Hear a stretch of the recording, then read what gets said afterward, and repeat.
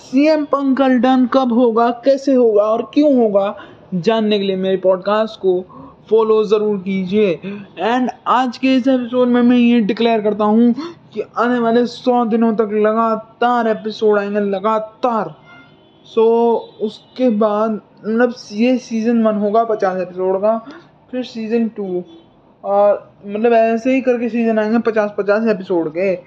तो अभी अगर हम बात करें तो सीएम पंक, देखो सीएम पंक के बारे में बुकर टी ने ये बयान दिया है कि CM Punk is the problem.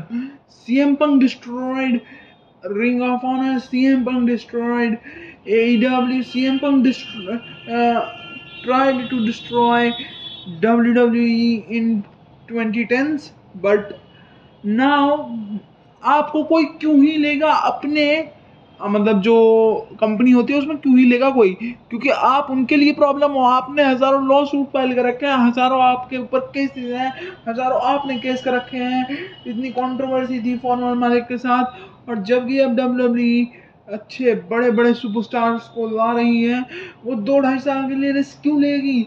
ज़्यादा सीएम पंक और 2.5-3 साल का मामला रह गया है सीएम पंक का, उसके बाद सीएम पंक को मजबूरन रिटायर होना पड़ेगा। और इस बंदे ने अपना जो कहते हैं ना प्राइम टाइम है वो वेस्ट कर दिया है in lots of I think bullshit और समथिंग एल्स। आप बताइए कमेंट्स में, जो मैंने पोस्ट किया है अपने यूट्यूब चैनल पे। मेरा यूट्यूब चैनल है ऑर्थोडॉक्स, सर्च कीजिए, movie review, cricket review, WWE shorts सब मिलेंगे आपको उसमें। क्या आप लोग जानते हैं सीएम पंक ROH के लिए भी काम कर चुके हैं, जानते ही होंगे। सीएम पंक TNA के लिए भी काम कर चुके हैं, जानते ही होंगे। सीएम पंक AEW के लिए भी काम कर चुके हैं, जानते ही होंगे। लेकिन ये सारी कंपनियां अब खत्म हो चुकी हैं। क्यों? क्योंकि सीएम पंक ही प्रॉब्लम है, और मैं ये बात खुलेआम बोल रहा हूँ। I don't fear the fans of CM Punk. CM Punk is the new problem in wrestling industry. CM Punk is the main problem, because CM Punk हमेशा अपने आप से बड़ा किसी को मानते नहीं है। देखो, it's always the case that there is a big fish in the pond then you. अगर हम रोमन रेंस की बात करें तो वो उस टाइम पे सीएम पंक से बड़ी हैसियत रखते हैं। Forget about Roman Reigns, LA Knight, Seth Rollins भी बड़ी हैसियत रखते हैं। और अगर हम AEW में बात करें, WWE की बात करते हैं, कोडी रोड्स हो गया, LA नाइट हो गया, एंड ऑस्टिन थ्योरी हो गया, रोमन रेंस हो गया, even Jey and Jimmy Uso are bigger deal than CM Punk.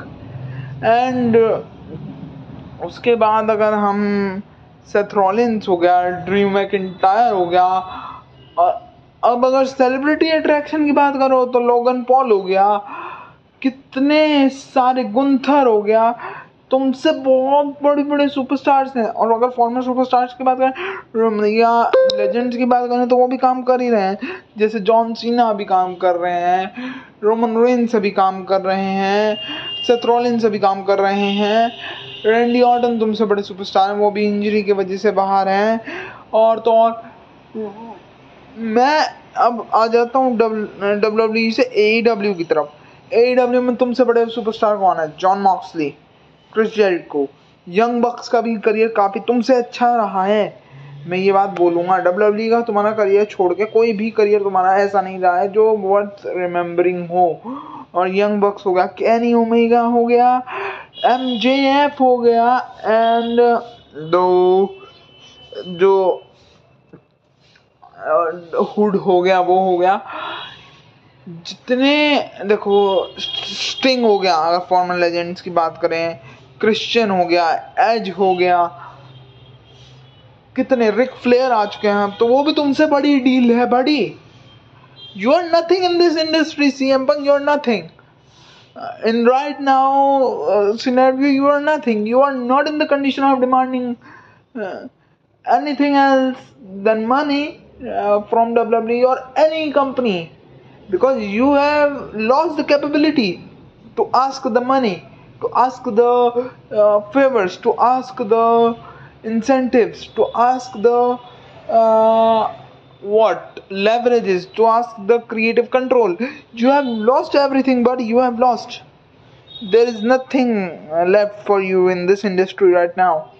So shift to YouTube channel like Ryback did.